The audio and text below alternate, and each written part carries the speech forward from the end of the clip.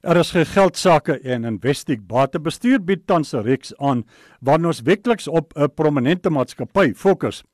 In die reeks getiteld Terug na die toekoms bespreek ons die ontstaan en sakedeurbrake van 'n bepaalde maatskappy.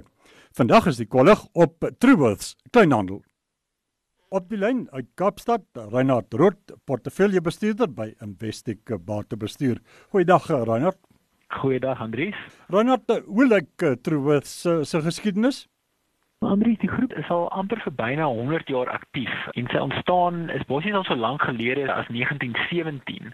Die groep is genoteer op die JSE eers in 1998 en oor die jare het dit baie mooi gegroei. Dit het een van die top 40 aandele op die JSE geword in die jaar 2010.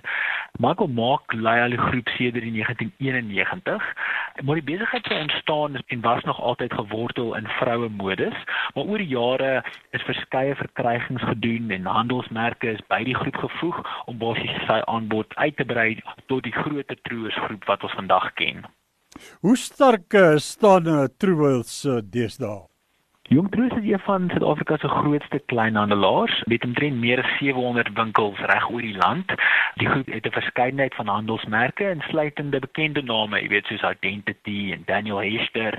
En die groep bedien vandag die modemark vir nie net meer vrouens nie, maar ook vir mans, dan is ook soos kinders. En dit het die groep basies onlangs reg gekry deur die handelsmerke van Earthchild en Narchi te koop.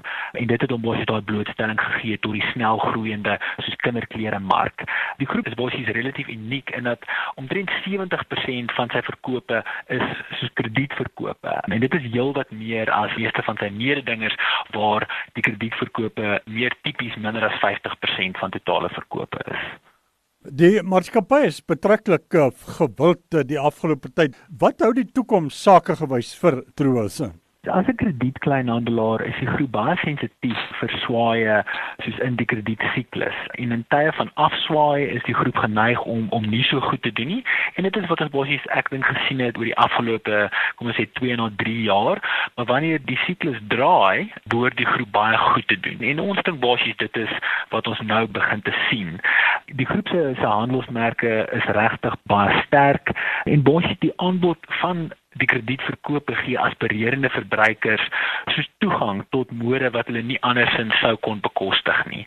Byvoorbeeld soos baie van die internasionale mededingers soos Zara of soos H&M wat onlangs die Suid-Afrikaanse mark soos toegetree het, bied nie krediet aan nie. So dis baie onwaarskynlik dat hulle vir die tipiese kliënte van Truworths behoort mee te ding. Rynhardt, Truworths aandeelbeleggingspotensiaal, die JSE-prys die afgelope jaar met feitelik 40% tot vroegmaandse R105 gestyg. Vandag draai die prys weer so rondom R98. Ons hou nogal van die aandele. Ek dink ons kyk na die breër mark. Is definitief een van die goedkoper aandele. Ons dink teen 'n prys-verdienste verhouding van omtrent 14 keer. Die dividendopbrengskoers is ook redelik hoog, dis meer as 4%.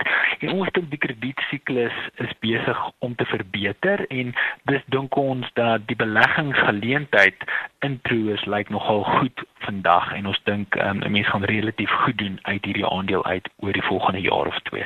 Dit was Rynhardt Roodt, portefeuljebestuurder by Investec batebestuur in Kaapstad. Dis feitelik groettyd vir vanaand. Hoofnuus van die dag is dat die Reservebank besluit het om na maande sy rentekoers te verhoog, die uitleenkoers.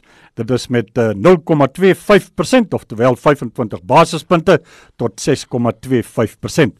Die Johannesburgse aandelebeurs se goudsektor, die gaan sluit 8% te hoër na 'n 15% intradag styging en dan was daar lekker windmaker stygings van tot 3% by finansiële markleiers soos FirstRand, Barclays Africa en Sanlam. Baie dankie aan ons werkkommentator, Charles Bester, portefeuljebestuurder by Courier Internasionaal.